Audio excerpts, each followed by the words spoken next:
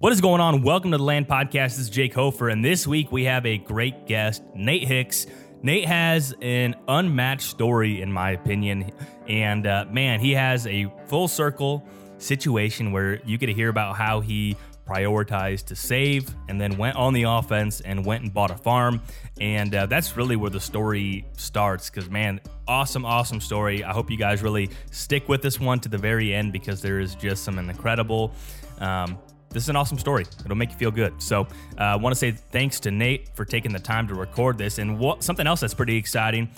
Last week was the 1-year anniversary of the Land Podcast. So, man, it's been 1 year. I want to say thank you to everyone that was here in the beginning and everyone that has joined along the way. Gosh, it's been so rewarding to help so many people this past year and inform so many people, get in contact with so many awesome folks. So just want to say thank you to everyone.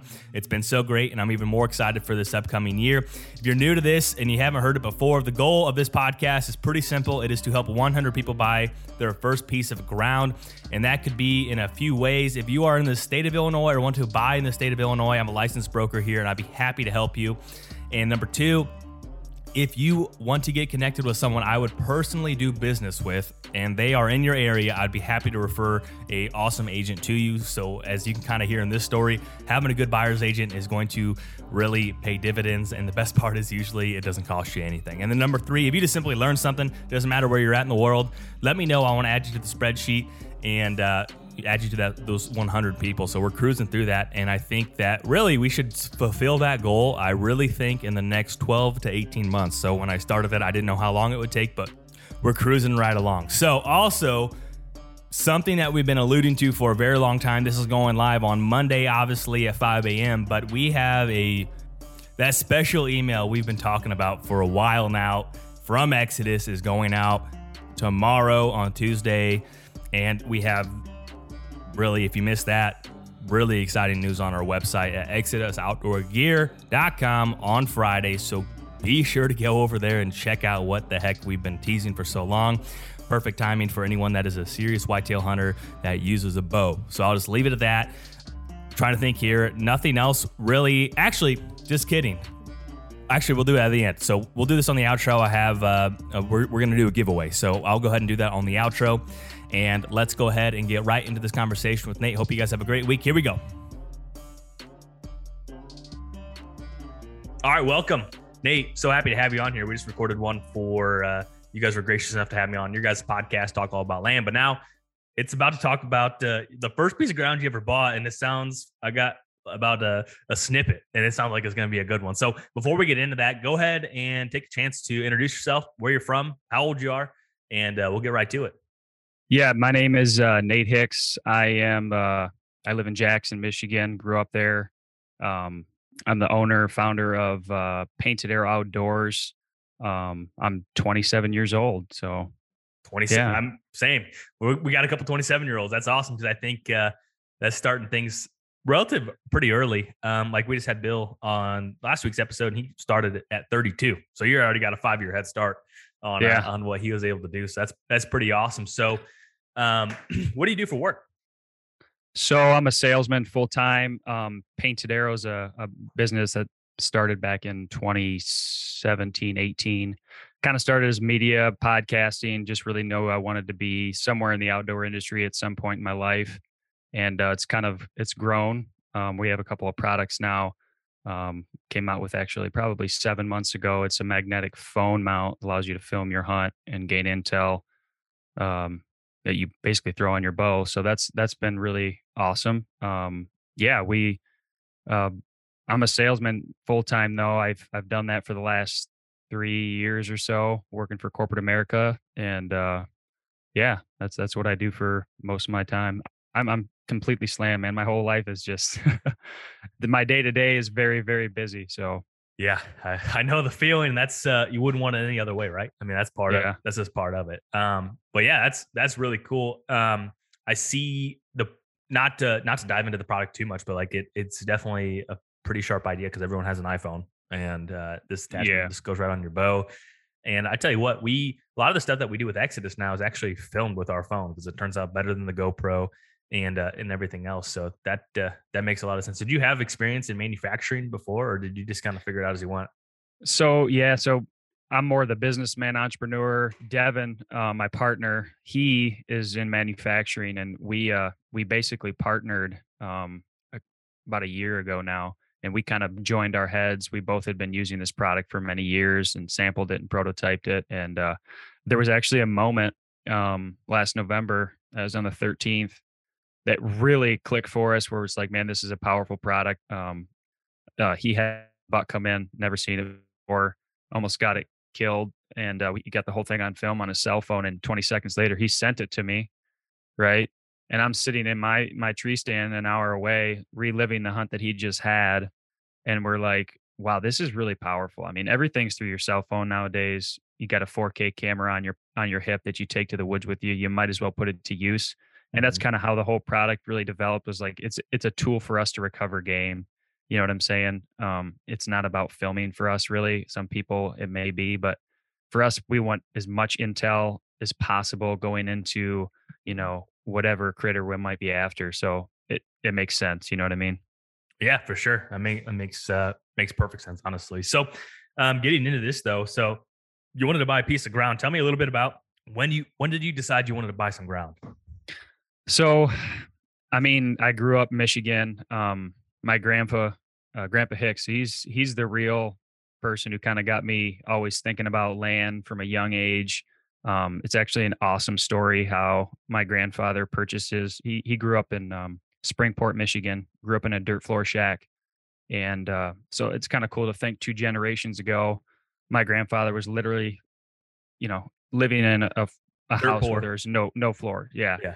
Um, and so my dad tells the story real well. He basically was in the market, wanted some ground. They were living in Eaton Rapids area, and they wanted to buy some ground, wanted to have a farm, the American dream kind of thing. And he walked up to a farmer's house, knocked on the door. My dad was knee high, and this guy answers the door, and my dad says it was a real quick conversation. My grandpa says, "Hey, we want to buy some ground."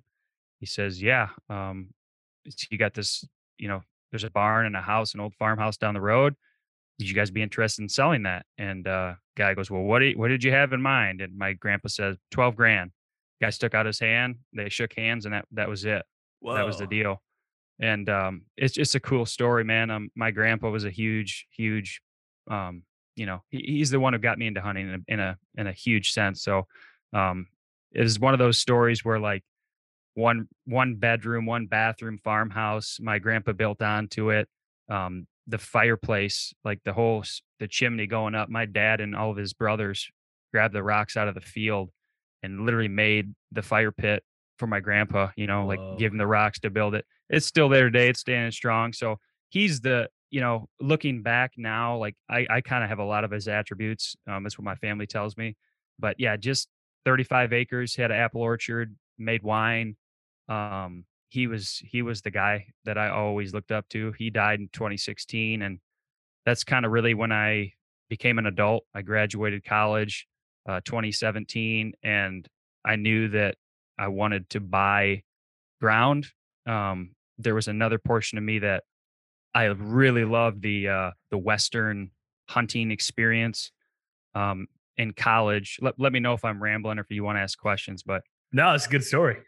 so basically, my internship in college, I went and did the Montana Fish and Wildlife in Miles City, Montana, and I completely just fell in love with that country, the rolling hills, the plains. There's so many good deer out there, and at that point, I knew that I had to come back to Michigan to finish my college education and do that number. But I was like, I'm going to save as much money as I can in the following years until I graduate. I was dating a girl. She's now my wife. We're gonna wait till she gets out of school as well, and we're gonna move to Montana. Like, that was my mindset. But I knew I wanted to buy ground in some capacity there as well. Um, so I mean, to really go through the detail of it, basically, I was offered a job with the Montana Fish and Wildlife and came back, and there was actually a period of time where I just I was some people say they have an aggressive spending plan, like they go through their finances on a monthly basis and they have like they spend a lot of money, but they save just the right amount. I had the opposite, I would say. I had an extremely aggressive savings plan, like to the point where I wouldn't go out to eat, man. I mean, I wouldn't Been do there. I just wouldn't even do anything. I wouldn't buy Coca-Cola. Like I wouldn't do anything. And it almost like affected my social life in some ways, because like my brother would be like, let's go golfing, man. And I'm like, I'm not paying $50 to go get pissed off. You know what I'm saying? Like True. so anyways, kind of back to the storyline. I came back from Montana, and I was like, I was full on. I'm like, honey, we're gonna get married and we're gonna go to Montana. And I had a bunch of money being saved up. I bought a yacht over on the west side of Michigan for like 7 grand, and I was gonna live on this boat. And when I bought this boat, I mean, it was a 34-foot twin screw motor yacht. I mean, it was a big boat, 1998, and I'm sorry, 1989. Mhm. And this boat, I spent a whole summer. I was working in Grand Rapids at the time. I was a manager at the company I'm working for now in a service division, and I would basically go to work. I would drive to where the boat was, about an hour north, and the boat was on the hard, meaning it was not in the water. It was kind of a totaled boat. And that's why I got a good deal on it.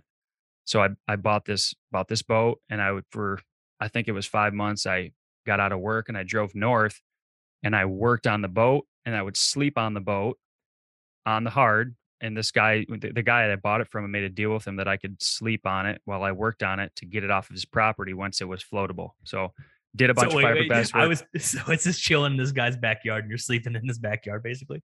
So yeah. That's awesome.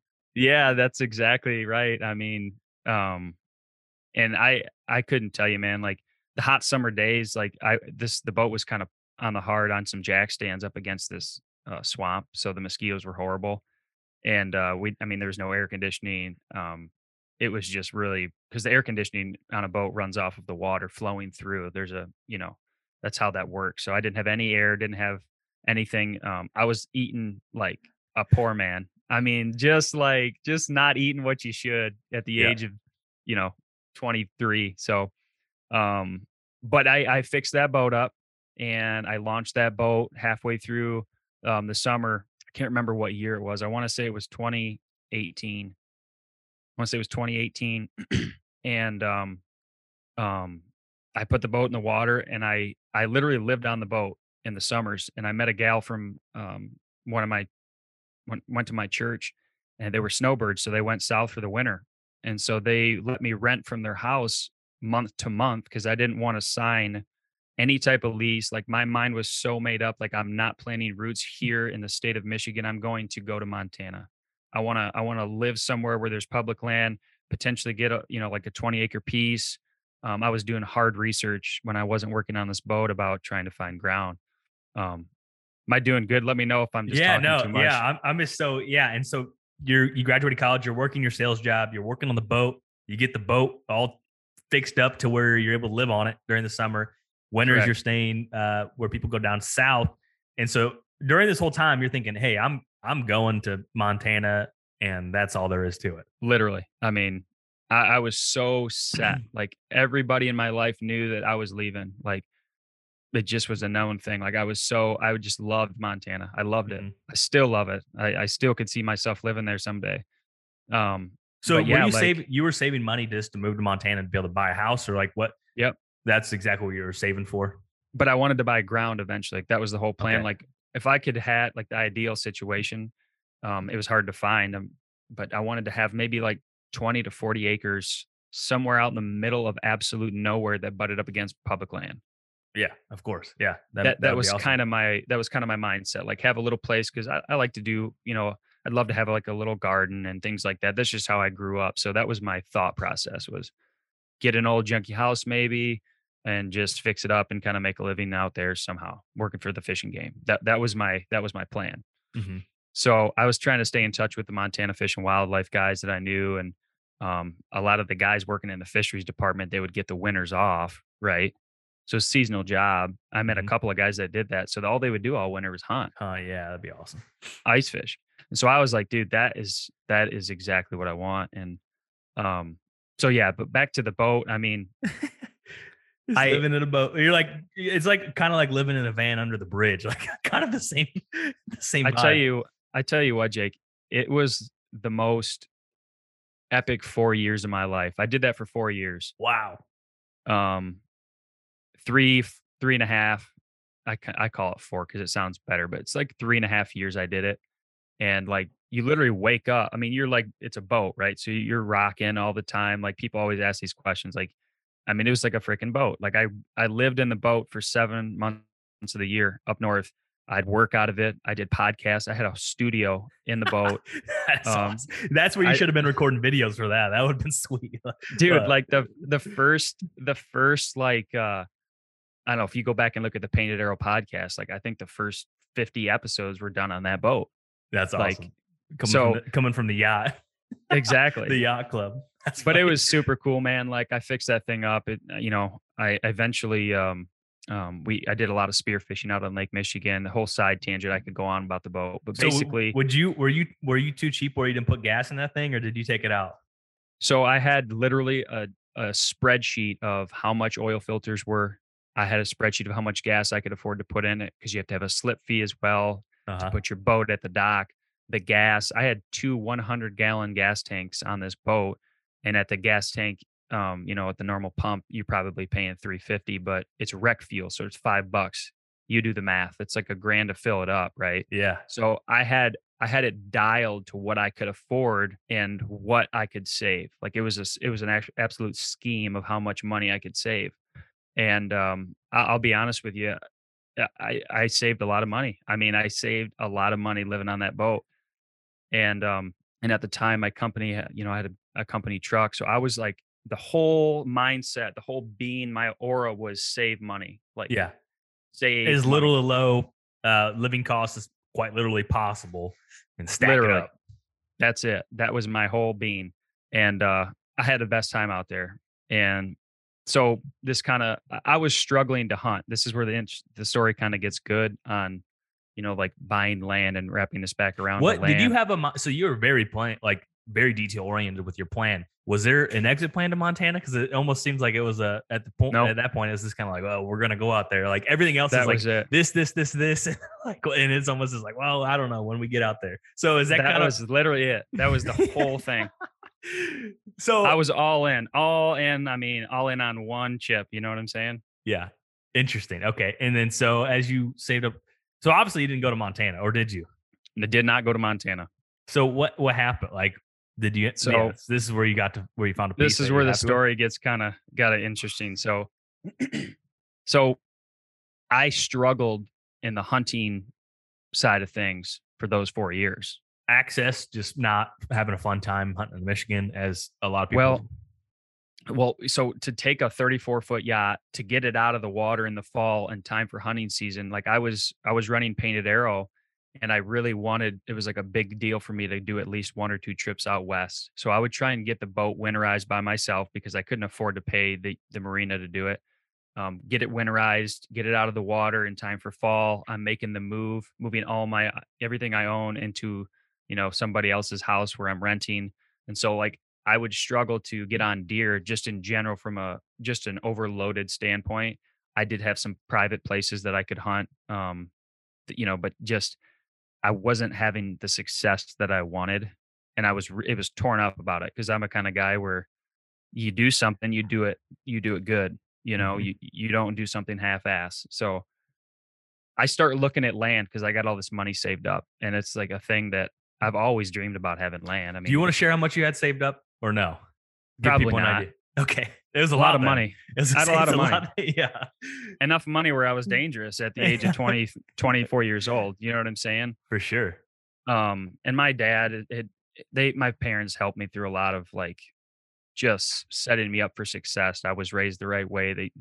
Hard work is paid off. That's kind of the general sense about how I was raised. But and you can probably tell that I tell you my dad grew up in a house that he was a part of building. You know what I'm Building, yeah, saying? yeah, But yeah. So that that's pretty cool. So so was there a point where like, all right, I need to get some level of roots down, and I don't think it's going to be Montana. Like, what did that?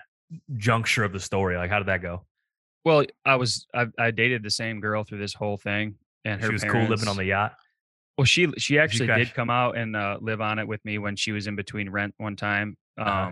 But it was kind of like this thing, I think, where it's like, what's Nate doing? Like, is he going to do this forever? Yeah. Like what's the He's gonna go get a surfboard and head to California. It's kind of yeah.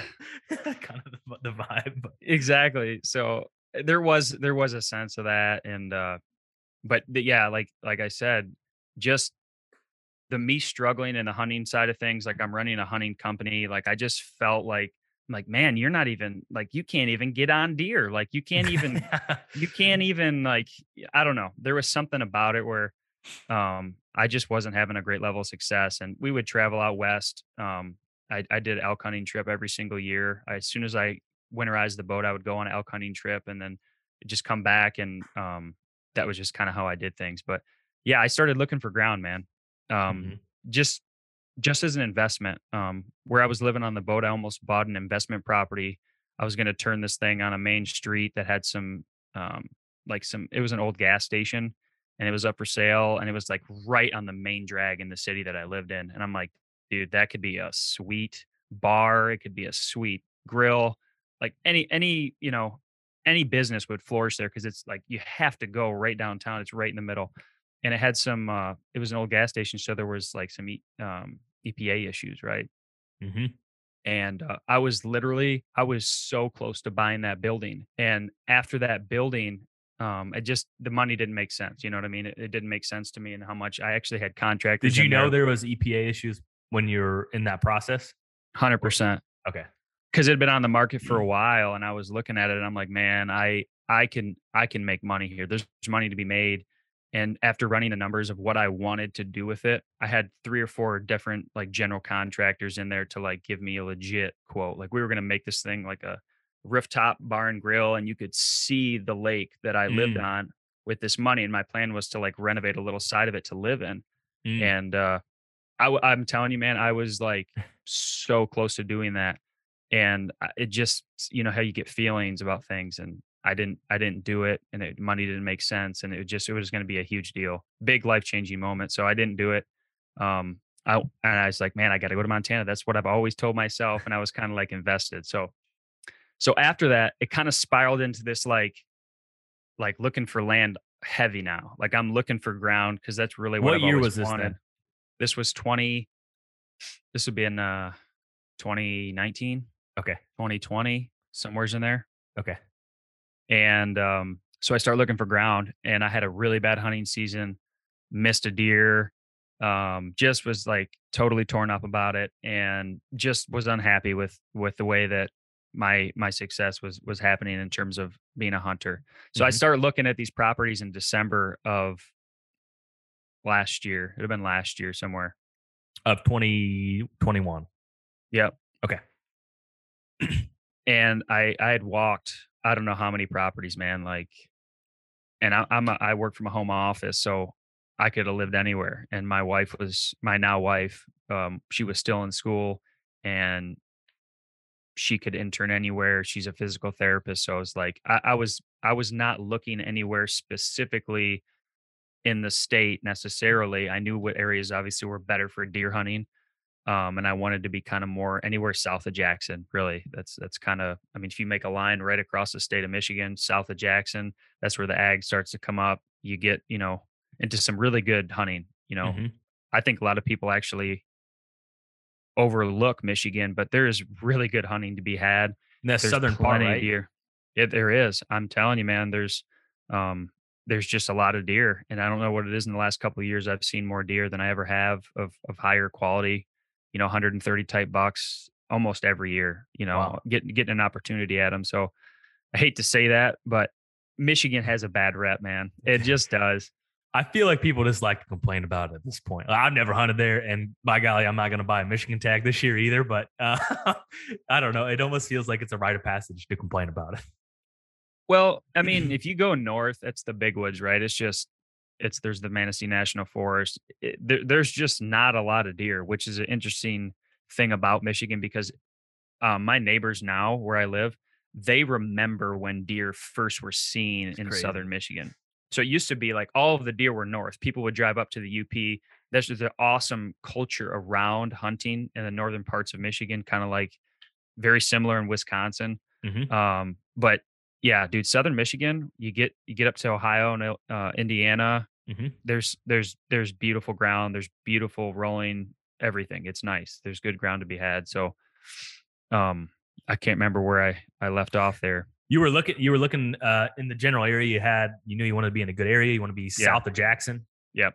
So I was looking at anything on the market that was Were kind you of within working with my an agent at that time or were you just nope. looking? Okay. I was looking. I couldn't find an agent that could keep up with me, to be honest with you.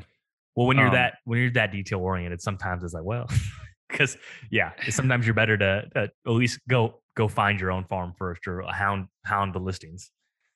and I didn't really trust anybody. That's just I don't know. It's a bad thing, but I always think in my head like if you want something done right, you got to do it yourself. But it's Sure. interesting because you're an agent. Hmm. The end of this story, the agent made this deal happen, which is very cool. Hmm. Um, so I'm walking properties. I walked a 92 acre piece in Battle Creek area, and my God, it was all swamp, and there was a house on it, and I saw one of the biggest deer I'd ever seen on that property. You He like was picked it in. up when you're looking at it. He was injured. I was walking through the swamp, and he was up on this hillside. So I was looking up a hill from the swamp, and he was bedded in this grass patch. It was like a 2 acre grass patch. Just it wasn't even like CRP, but just like that type of grass, real Overgrown, thick. yeah. Yeah. And I was like, "Oh my god, like that buck's never been touched in here." It's after the season, it's December 10th. He's injured and he's bedding right here. I mean, I don't know how many deer on this property that was just a 92 Who acre swamp. what kind of listing was it? Was it a land brokerage or was it just like a residential person that had it? It was a residential. The house was on a really nice like main highway. Um, but like it just backed off, it dropped off to this creek and like all of it was flooded. Mm. And that's why it was going for the price it was. And I saw so many deer though. I mean, the sign, everything about it screamed this is a good deer hunting property. And it was quite a bit of ground. And it was right on my price point, like Mhm. Where just you're to the point. comfortable. And it was just I was real close, man. Again, I ran the numbers. I brought my wife out now and we went and checked it out. And like, I mean, we were there. We were there, almost made the deal, didn't work out. Um, How come it didn't work out? Did he decide not to put an offer in or just couldn't get him to the price that you were comfortable with? I think that I made an offer. It had been on the market for over 250 days, Uh-huh. and I made an offer on it that was $35,000 less than That's what pretty they fair. were at, Uh, and they wouldn't budge. It was a great scenario of, dad died, mom died, 3 or 4 kids own it. They all want their cut, and they wouldn't let go of it. I I was just talking about this with the client yesterday. Like, I don't want to speak poorly of anyone, but it seems like a lot of times those situations, those are the hardest people to negotiate with. The ones that basically inherit it, run into it, like that type of deal. For whatever reason, I'm sure it's a mixture of sentimental value, and they also want to, get the most amount of money possible. But I think sometimes they get in the way of themselves of getting a deal done and getting the most amount of money. So anyhow, so you're 35 less, and did they counter or did they just say like, see you later? No, so I was dealing with the listing agent. So I Hmm. was calling the listing agent like, "You're about to get a smacking deal. You need to make this happen. Like, Uh-huh. look at the numbers." Like, it was like I'm the kind of guy where I just told her, like, I called her right out. I'm like, "What is the problem? Like, Yeah. this is a great fair deal. It's been on the market for a long time. Like, let's make the deal. Like, let's make it happen. But this is literally like I can't afford to go any higher. Like, this is my number."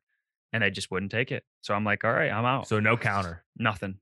Any feedback? They just will bring your offer up basically, or do they even? They just nothing. They didn't respond. They didn't want to counter. They're like, "This is our price." And I'm like, "Okay, man. Well, that's not how On to the that's not how next. I Yeah. deal." Do you So regret not buying that at all?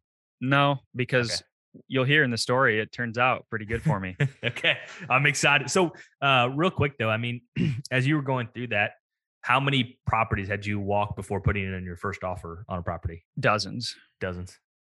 lots. I walked anything that had my general like criteria, I guess. I really wanted something symmetrical. Like I didn't want to get land that was like jagged, right?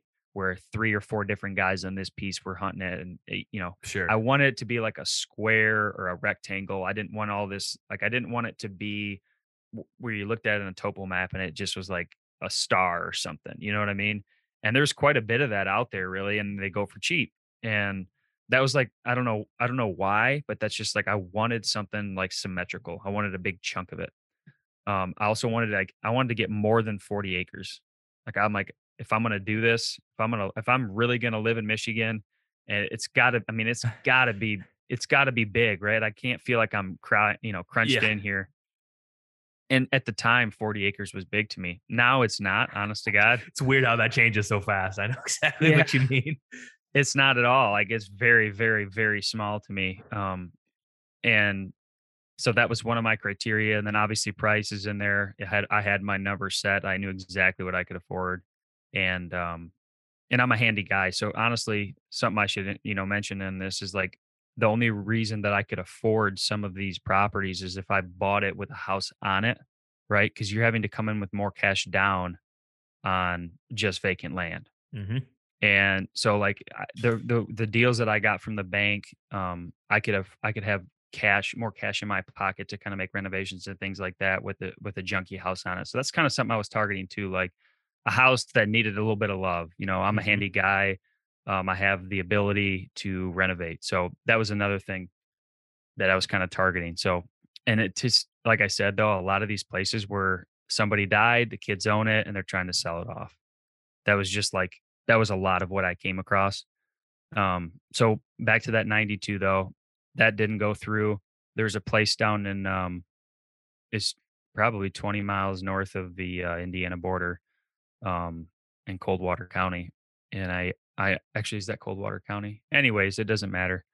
Went down there, same deal. Beautiful chunk of 80 acres. It touched in the northeast corner on this lake. What's kind of the just real quick? What during this time frame? What was like the price per acre on some of these pieces of ground? I know there's houses that changes it, but like if you eliminated the house, like what was that swamp parcel at the 92? Like 3,000 an acre, more than that That was, they're asking like 450 for it or something like that. for the whole thing with the house. Yeah. Okay, okay. So, but in general, though, if you were just to say take the house away, and that just the 92 acres was listed, like the house was demolished, it's gone, doesn't exist. Would you say like, well, I guess it would probably be just a little bit more than that, like 4,000 an acre, 4,500? That specific piece, that ground wasn't worth a lot just because it was really wet. Yep. It was just really wet all the year, and it was interesting to hear from the people that owned it.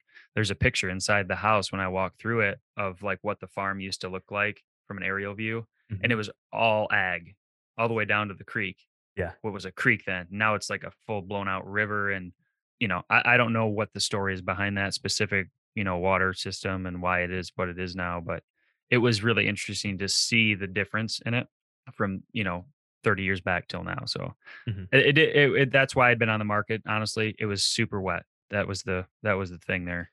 Yep. And then so for the 80, you go in similar thing, write an offer, no luck. That was just out of my price point, but it Okay. was, I could see, I made an offer on it. Mhm. I absolutely made an offer on it, and it was a good offer. But at this time, again, I was dealing with the listing agent.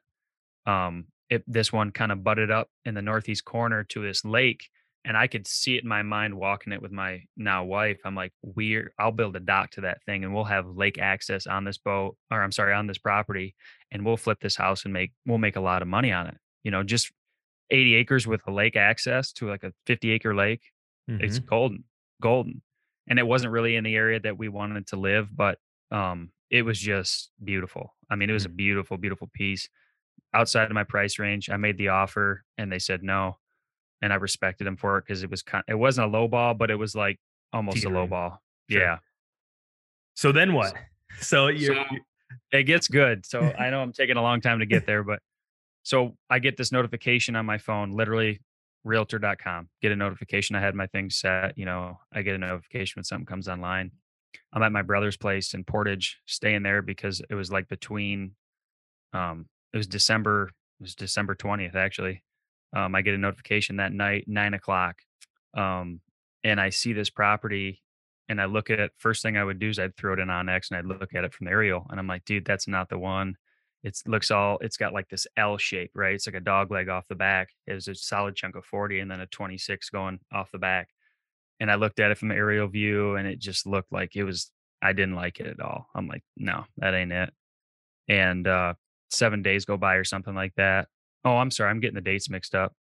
Um, I'd got that notification a couple of days before that, but on December 20th, I'm starting to look at this property again. That's what happens. I'm at my brother's place in Portage and I get this notification and I'm like, I'm going to go look at that thing tomorrow morning. There's nothing else on the market. I got nothing to do tomorrow. I'm going to get up early and I'm going to drive out there. And I'd met this lady actually. She was an agent, one of the properties that I went and looked at, and her name was Mindy. And Mindy was like a go-getter. And we clicked. And I said, hey, if you will drive and meet me at these places and get me showings when I want them, I'll work with you, but most people couldn't keep up with me. Like, hey, I want to look at this one today. Hey, I want to look at that one now. And they were just not what I wanted to deal with. But this lady got me. And so she's like, I can't be there tomorrow. I'll call. You can go check it out. And, I don't have to go. I'll get the permission. You just go check it out. And you call me. Let me know what you think. Great. Got up December 21st, drove 3 hours, went to this place. And this is the property that I now own. Mm-hmm. I'm driving down the road frontage. I got it in the GPS. I'm following the blue line, and I'm pulling up to it, and I'm kind of literally just driving down the road, and I'm just checking it out. Right, doing a quick drive by. I was going to turn back around and come park in the driveway and give it a walk. So first thing I noticed was the house was just junk. I mean, it was like a one bathroom, like just it was junk. I could see it from the road. Nice barn. I drive by and I literally see 25 yards from the house and about 15 yards off the road, I see a buck's rack in the CRP grass. And I'm like, holy cow, look at that. It looked like a decoy. Uh-huh. It was something like, it was just huge, wide buck sticking out of the grass. All I could see was his antlers. And I'm like, holy shit, that is a big deer. And I turned around, came back, parked in the driveway, and I purposely went out and bumped this buck. And I took a video of him running away. And he was like a 150-inch buck, like a huge deer, Oh man, right next to the house. he's just bedded there. Literally, like right next to the house. That's crazy. And so I'm thinking all these things as a hunter would, like that deer doesn't get pressured here, first off. Yep. Right. I obviously noted, I took a video of where he ran to. So I know where he's chilling. Like I know where he feels safe on December 21st in one of the most hunted state, hunters per Mhm. square mile state in the country. And I'm thinking like, I was just completely captivated by the deer. I ain't gonna lie to you. And at that time in my life, like I was praying a lot. I mean, like, give me like half of me's like, I'm going to Montana. Half of me's like, man, there's just so much going on for me. I was about to get married and I was just praying a lot. Like, God, give me just, what do you want me to do? Like what's something that you want me to do? Like, give me some direction here. And I see this deer and something happened, man. I don't know what it was.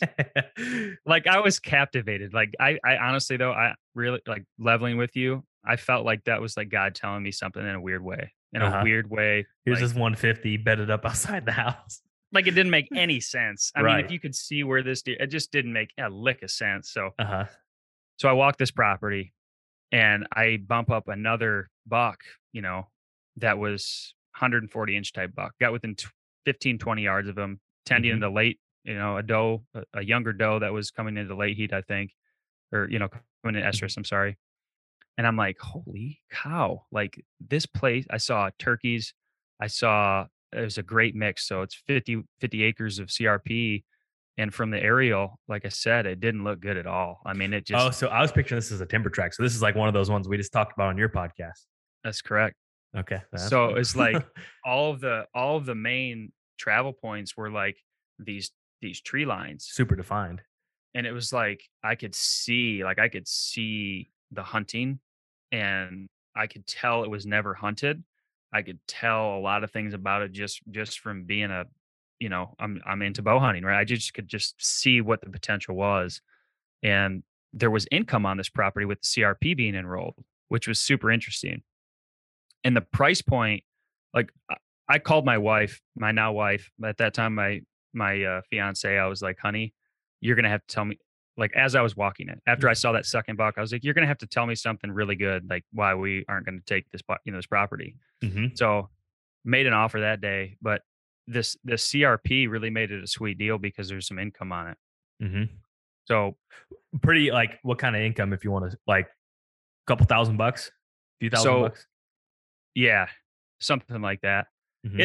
It pays out just about what a normal, if you were gonna lease out your ground to farmer Sure. paying you to rent corn. It's very similar. I mean, Yep. it's very similar per acre here in Michigan. So nothing crazy, but it sweetens the deal, right? You get a little check before the hunting season every year, and it's that's nice, right? Mm-hmm. So made an offer that day, and this is where the story gets interesting. As I'm literally calling the agent in the field, like, hey, we're making an offer today. Like, we're gonna sit down and we're gonna do this. There's people in the driveway when I get back, and I'm like, son of a gun, Heart dude. sinks. Yeah. And this has been on the market for 7 days, and it's 66 acres. That's the total acreage. And the house is literally like, I know nothing about the house. I'm just looking in the windows. It's locked. I had to be there with the agent to look at the house. Sure. So at this point, I'm like, I don't really care about the house. I looked in the windows. I can fix it up. There's a decent barn. We'll make it work. And so basically, there's a guy in the driveway, and I'm like, son of a gun. Like, my heart sank, like you said. And so I make an offer. Sounds like my realtor calls the listing agent and is like, there's two other offers in on it. I'm like, great. Was this So priced? Was this priced really nicely? I assume if it's getting yes, that type of attention, especially around yes, Christmas time too, which is usually slow. So yes. okay, so It was priced well. And uh-huh, I find out like later, I mean, there's a reason it is. It's because the house is literally like worth nothing. uh-huh. I mean, it needed a new well. It needed all these things. And so I get back to the truck. We make the offer. Um, I wanted my wife to come out and look at it, Hmm. obviously. We had to rush a bunch of things because all these offers were in, and she was working. She was in school in Grand Valley. She's a physical therapist. So she was in school and she couldn't leave. And I was like, you got to come down here because I'm going to buy this place. Like, I need you to I need your blessing. I need to know that you can live here. Hmm. And she drives down. She sees it. We make the offer. There was three offers on the table for this owner. One was full asking price, or one was full asking price cash, but they didn't want to sell it until they sold their house. Okay, so it's contingent on them selling their current Yep. residence, So full asking price, cash money, but contingent upon the sale of their home, which was not sold. which is kind of crazy. If they could buy cash, why wouldn't they just float both of them? Yeah, I'm not sure, man. I would have taken it, you know. Right? Yeah, yeah. And So and what do you? Go ahead. Sorry. so the second offer was, it was a different type of loan, and I really don't know the details behind it, but it was for full asking price as well. And like I told you, the realtor that I was working with, she had helped me. We'd done this 3 or 4 times now where we made offers on houses and land. And each time, like, I learned something from her, she would make my offer really strong. Hmm. You know what I'm And saying? and how so? Like just how she delivered it, how she positioned it. What Well, was she she doing? just knew a little bit more about me in just terms of like, just the bare basics, things that it might go over most people's head, but like a guy like you just know the different types of loans, you know what a strong offer is, you know the contingencies, like, you know, lots of people waive the inspection, right? Just little things like that. I was not about to waive the inspection because I wanted to know how much money I was going to have to sink into this house in Hmm. order for me to live there. So that was what my offer was it was full price, but I had a loan involved, and it was just much cleaner than everything else. It's a really clean offer. Hmm. Like, all I need is an inspection and that's it. And they took my offer, man. Whew. That It, how was the nerves during that process of pressing, going through the oh, DocuSign, sending it off, and just like hoping like heck they accept your offer because clearly you wanted it. it was it was very stressful. Mhm. Because you look at so many. I was looking for months and months and months, and And like this you is know, it, like like and people always do too. Like it's easy for me to say like oh well, or like we were talking about when people have all these different preconceived notions of like what they have to have like, what you want once you see it. Like, you can have all these different things of what you think you want, and then when you look at it, like, in your gut. 100%, 100%. And like the really cool thing about this piece too was another credential. I mean, I didn't have to have it, but a big cool thing would be having neighbors that had really big chunks of ground, Of right? course. I mean, it sounds simple, but it's just not out there everywhere. That's just not. And that was a part of this deal. And I'm like, I could see where the timber chunks were. I could just see it being like, this is going to be a good thing to hunt long term. Hmm. So I was crazy about it. They accepted my offer. We do the inspection, and I mean, everything's wrong with this house. I mean, literally, there's a hole inside of the kitchen where rodents and raccoons and, I mean, all matter of animals. When I eventually bought this house, like the whole thing smelled like piss. Like it was Yeah. just a Well, you got complete 150s chilling in the yard. So you yeah. got the whole spectrum there. Like everything about the house needed work. It was junk. It was Mhm. absolutely junk. It should have been bulldozed. I spent the next um year during COVID rebuilding this house. I replaced floor joists. I replaced the subfloor. I put new paint on it. I installed the kitchen cabinets. I did the toilet, the bathroom, the shower, like all the dry, like everything, the roof, the attic, like I redid the house. I built the house. I Mhm. take full credit for it because I spent a lot of work on it. So, Sure. You should. and I mean, when I made this offer, I knew that it was such a sweet deal that I had enough cash to save back that I could actually make these renovations. Mhm. And cash So flow. Which is what exactly. most people run into. And that's why people can flip houses or like, like buy a crappy house to fix it. Is because most people don't have the cash to go in and fix it. So when you can Yeah. just go buy it fixed, perfect, because you can't usually get a loan for a house that, if you can't afford to fix the improvements, then probably can't get a loan that will support that. So anyhow, side tangent there. So yeah, I mean, the first day that I took possession of this house last February, I literally took a steel chainsaw out of the porches and ripped the porches right off, both front and back. Like the first 10 minutes I was there, Yeah. I had a chainsaw in my hand. I'm like, this Right. place ain't gonna build itself. And Yeah. so to kind of get to this buck, right? This big 150-inch buck comes back in the situation. I nicknamed this buck. I guess before I go on this buck tale, is there anything you want to ask me about the deal or the land or anything? Yeah. Yeah. Real quick though, I mean, it sounds like Mindy was probably one of the best resources you had throughout this process. Any other key resources that helped you along the way? Praying is one. Hmm. Definitely Mindy. I mean, I've heard some of your podcasts where you have guys, you sit there on a tangent and you talk about how important it is to have a good agent that answers the phone, right? The bare Hmm. minimum, just answer the damn phone. Um, there's nothing that is more valuable to a buyer than a very sharp agent. And I'm not saying there's a bunch of sharp agents out there. It sounds like you know what the hell you're doing, Jake. So anybody listening, feel free. Appreciate But like that. anybody, it is what can hurt? Why? How can that hurt you? Yeah. In a buyer's agent, those scenarios where it's listed, like, you got that representation for free. Like, Yeah, Mindy was in your corner for free. Like, you have an expert for yeah. free. I mean, the sellers are paying for that. And I was young, and I thought I knew that if I could convince the other agent that they were getting the full take home, that it would I could have weight and say, and it's just not true all the time. Maybe it is sometimes, but it really helps you to have somebody in your corner who knows exactly what's going on. Somebody who's sharp, somebody who can do the deal and make it in your favor. So I can't say enough about that. That's one thing that my mind was completely flipped on Hmm. from start to finish. So I give huge credit to her. Awesome. Well, that's great, and I'm glad she was there in your corner. And then, um, I'm just trying to think here. I mean, I think let's go ahead and dive into the story. I think we covered a lot of the questions I had. You kind of indirectly answered, but yeah, let's hear about this deer. So you see, so just to back up for people, you pull up there for the first time. You see 150 in the yard, and I'll let you take it from there. You buy the place, and then what's that look like? So he was a clean 10. I knew he'd made it through the season, right?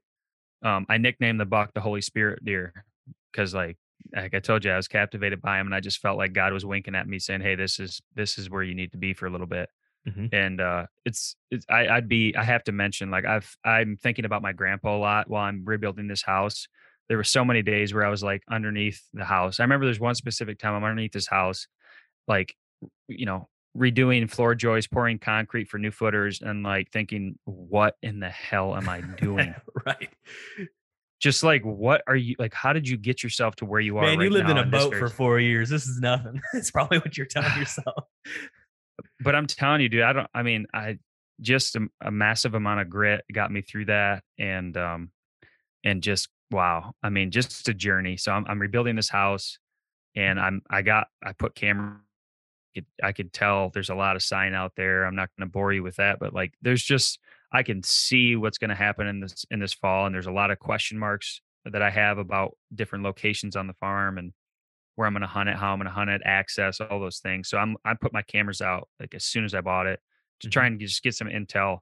And so May 20th or something, I get a picture right behind the barn of what I think is this buck.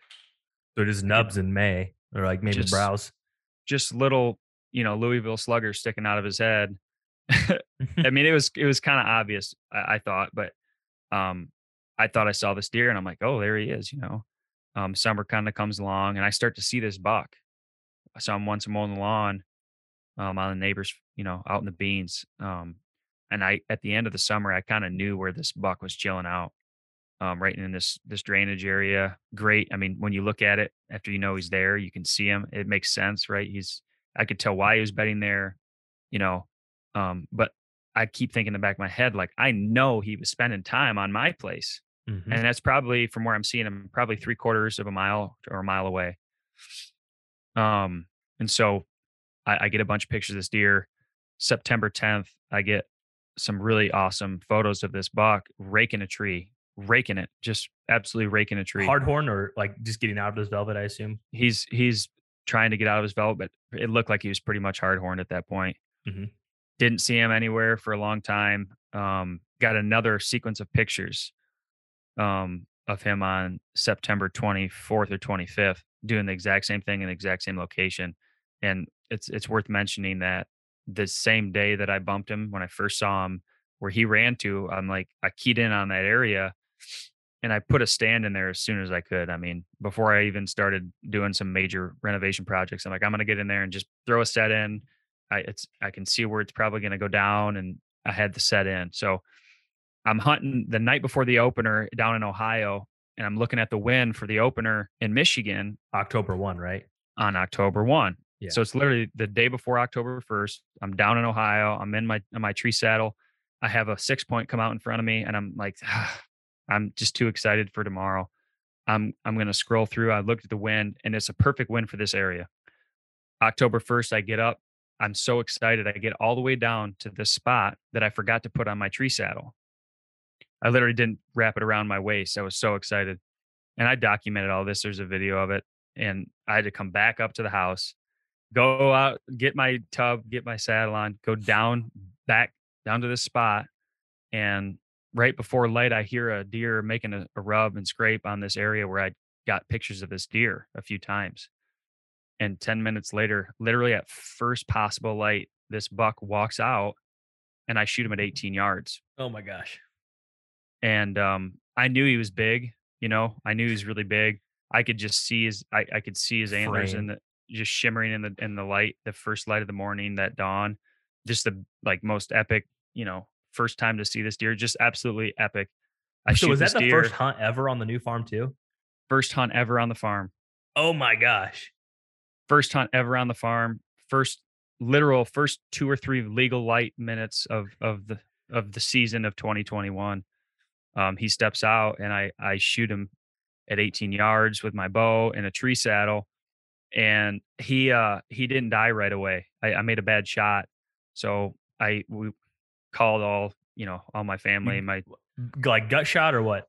Way far Yeah, back. Okay. it was back. I got Uh-huh. video of him kind of like hunching his back, mouth kind of hanging With open. your product, right?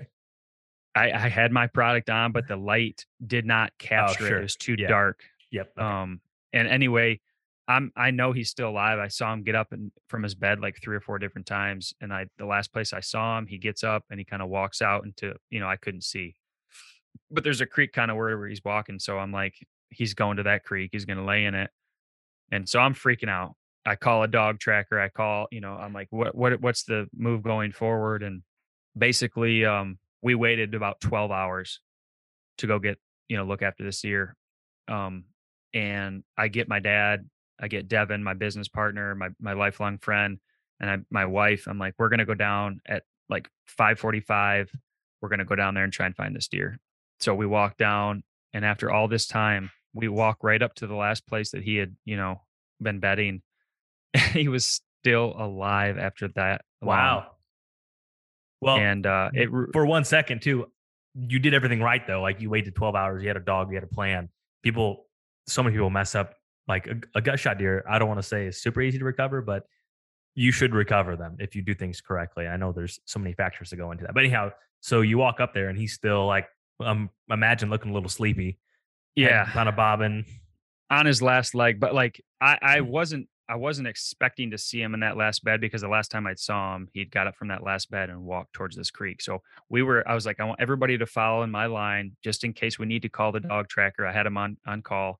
I Mhm. don't want to mess up the scent trail. So we were just kind of following along, and he came back to that last bed that I saw him in, and he was trying to get out of this little dike area, little drainage area.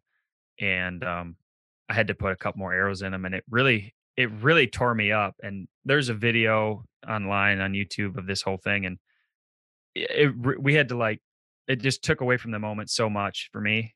Yeah. It really did, because you imagine it going so many different ways in your mind. And Yeah. um, but we literally had like a minute of silence, or many minutes actually of silence, Uh-huh. just kind of like, and he's Soaking like it in. his rack's completely covered in this grass, so I hadn't even seen him yet, right? Uh-huh. And when we pulled him out in his glory, like, dude, unreal experience, unreal Gosh. experience. Dude, that's so. I mean, and we've all. I mean, for instance, like I'm trying to think here. A couple years ago, I got shot a deer. Like I knew I got shot. I'm like, and it does suck because it's like there's nothing better when you just nail them and you watch them pile up. Like that is an unmatched adrenaline rush. But like this mixed emotion of like, okay, well, you got this encounter with this deer that you wanted to shoot, and then you bone it, like you mess it up, and then now it's like this contingency plan to try to keep this thing together. But I mean, that is probably one of the most remarkable stories, though, in terms of your entire process. You see this deer the moment you step up on there, and then like literally within the first few minutes ever hunting the farm, you shoot him. Like, oh my gosh, that is so cool, man. Yeah, giant buck. He ended up scoring like 164 and 6/8. And I creeped him here on your Instagram. Like, there's a beautiful, typical frame. This Yeah, gorgeous, just gorgeous. anybody'd be happy with that deer. And you know, looking back at everything, like this decision to live in Michigan for now, I mean, Good, yeah, good point. it's Yeah, it's not obviously this deer captivated me, all those things, but I mean, this is where my family is. I don't regret living here by any means. There's no saying what I could do in the future too. So, hmm, um, but it's so fun to have a garden. It's so fun to. I'm the kind of guy always got to be doing something. So hmm. having some land to just you know go cut wood Decorate. or whatever. Yeah, Yeah, just have a good time and kind of improve the land. It's a ball, man. It's an absolute ball. that's so cool, man. That's such a great story. I'm so glad you shared it with me. And so, are you living in that house now? Yeah. So Yep. you hang out there, and everyone's happy. And so, how do you follow up this past year with this year? You got any prospects lined up? I drew a tag in Utah for mule deer. Awesome. I'm gonna be going to Utah, and I think potentially Kentucky, but there's a buck that I saw. I could have killed him 4 times, actually, exactly 4 times. I could have killed him.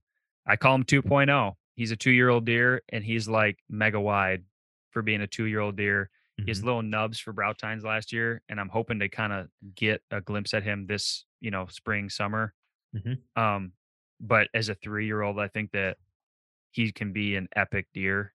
Hmm. And it is still Michigan though, there's a lot of people out there hunting. That's tough. So That's a tough call there, man. I'll be honest. yeah. So we'll see. I mean, honest to God, score has not ever been a thing of, for me, but it just is a way to identify the type of deer over a podcast that what you're talking about. Yep.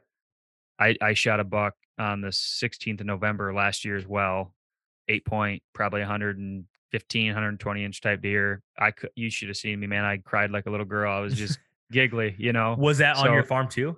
Yeah. Yep. Oh my gosh. Well, gosh, it just keeps getting better. Dude, that's so awesome. Well, Shot multiple turkeys out there. It's been a blessing, dude. It's been a blessing.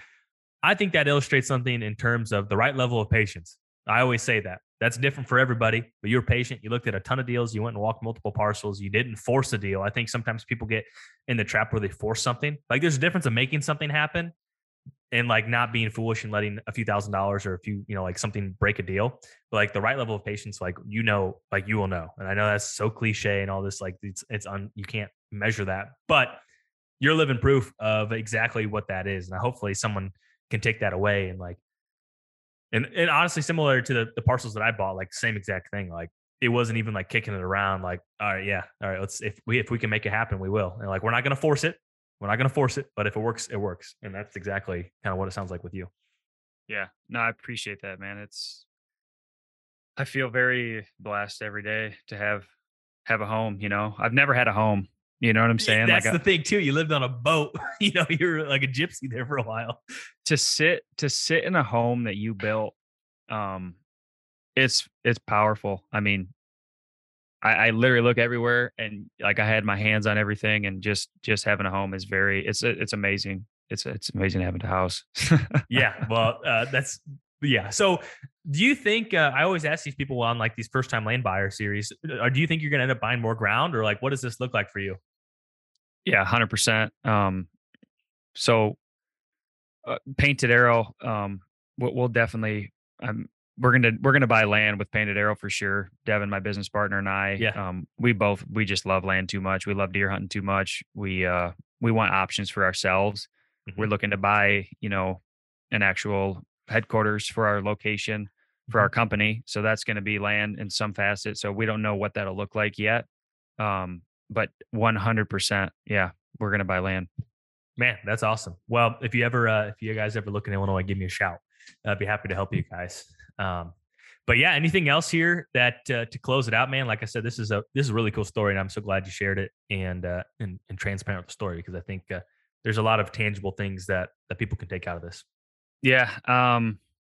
I guess I always hear people say the best time to buy land is now. I mean, even like you have to go into it, in my opinion, with a mindset of I'm going to buy right now, because when you go into enough deals with that mindset, you'll know the right one. Like I said, like you have to be in the mindset of like, I'm going to buy. You can't do this like half in, half out. Mm-hmm. And in my opinion, you have to get your finances dialed and know what you can afford. And if it fits if it fits any of your criteria, just go walk it and then check it out. And then the right one will just make itself known. And it might take months, it might take years, but that's, you have to be in the market to know that one. You won't ever know. And that's the thing too. You have to be, like I said before, I think it might've been this one, the one before, but like one of the biggest things, like being ready to strike at any moment. So like, if you are serious about it, don't like you're saying, like half be ready, because in this scenario, you would have lost that deal because you wouldn't have had your pre-approval letter. You wouldn't have been organized, that's how easy, like in those deals, you look for how long at how many listings and walked how many farms, and the right one was going to go quick if you weren't prepared. Like that's the importance of it. And I think that people think like, oh no, I don't really, it's like people don't want to do the work to be prepared to take advantage of the advantage, like, or the situation. And when I say that, it means like not stealing the property, but just buying the one you want, because if it's good, it's not going to last long. Yep. 100%. So, well, I think we'll close it out from there, man. I just want to say thank you once again. And I have to watch that video now. I found on your guys' YouTube channel. It looks like it's about 37 minutes long. Is that the chronicles of it? Yeah, it's more of a documentary rather than like a, typical white-tailed deer hunt. It's kind of like a detailed documentary of it, but yeah, that's the one. I'm going to watch it. So thank you so much. And we'll have to connect here again soon. Yep. Thank you so much. Thanks for listening to this week's episode of the Land Podcast. Really appreciate it. Hope you guys enjoyed Nate's story. I know I did. And before we close this out, pretty exciting announcement. If you made it this far, I'm going to go ahead and give you a little sneak peek of what we're announcing officially tomorrow. And what that is it's the moment you've been waiting for. World-class performance made simple. And what we are releasing is a brand new arrow line from Exodus. And so pretty much the goal of this is we've all been there, or at least you'd be lying if you said otherwise, where you're unsure if you are shooting the best arrow for what you are chasing. And we are focusing mostly on whitetail hunters. And so what we've done is we developed and sourced literally the most precise archery components on earth to build a tailored arrow for your hunting adventures. Here's what we demanded before bringing the Exodus MMT to market. We demanded arrows to fly with deadly accurate precision, so we use high-grade components and technology to create the most accurate hunting arrow, period. Not only do you get arrows built with the same jig for exact consistency, all shafts and components are carefully sorted for build tolerances, plus or minus 2 grains per dozen, which is very accurate, and it's very labor intensive as well, but we want to get you guys the best arrows, period. So we also demanded arrows to have maximum momentum efficiency. So as bow hunters, the need for penetration is second only to a well-placed shot. Momentum is the driving factor for penetration. Maximize momentum, maximize penetration. We demanded an arrow that had deadly long-range accuracy. Say goodbye to giant pin gaps or long and spread out sight tapes. We demanded an arrow that eliminated situational variables. So with the fletchings we're using, arrow recovery and components, wind speeds up to 35 miles per hour become less influential at distances up to 100 yards. The beauty of this build is precision meets strength. The Exodus MMT features a patented and proprietary 4K outer layer weave at a 1-to-1 ratio for increased torsion strength and durability while eliminating weave gaps. This offers balanced strength from all sides of the shaft, identical shaft diameters, meaning unmatched accuracy and performance. They are built from the shaft's first dynamic bend. Identifying the exact spine index on every arrow ensures superior consistency, accuracy, and efficiency downrange, allowing for precision tuning much faster. The MMT carbon inner tube strengthens and stiffens the front end of the arrow, allowing unmatched arrow recovery, reduced energy loss by forcing the shaft into equilibrium faster, and providing noticeable more downrange efficiency. So the manufacturing process uses ceramic mandrels. This allows for slower, more consistent cooling and curing for better material integrity and creates uniform shaft diameters with no taper. And lastly, fletched with airfoil technology. Aerospace technology meets wilderness. The fletchings on the Exodus MMT creates a quieter flight, faster spin rate, tighter flight profile, and less crosswind effect, and more efficient downrange accuracy. So awesome. Hope you guys really go check those out. We're going to be having more information on those on the Exodus podcast tomorrow, and you can dive in and listen to the entire process of what we went through from start to finish and really geek out about the arrows if you want to learn more. We will also have some more videos on this product in depth, so hope you guys go check those out. If you're looking to get some new arrows, try something new, check them out. They're going to be priced at $239 per dozen, starting out 5-day build times. So an awesome product that we're very proud of. If you want to show support, be sure to go over there and check that out. And until next time, see you guys. Hope you have a great week. And just kidding, one very last announcement. We're giving away 5 dozen of these. So if you want to be entered in that, just leave a written review wherever you listen to this, and you will be in the money. So I'm recording this intro June 17th. So any review after June 17th, you can be entered. If you've already left one here on the podcast, you can update it and you'll be in the running for one of 5 dozen MMTs going to your door, custom built for you, tailored for you. And that is it. Until next time, see ya.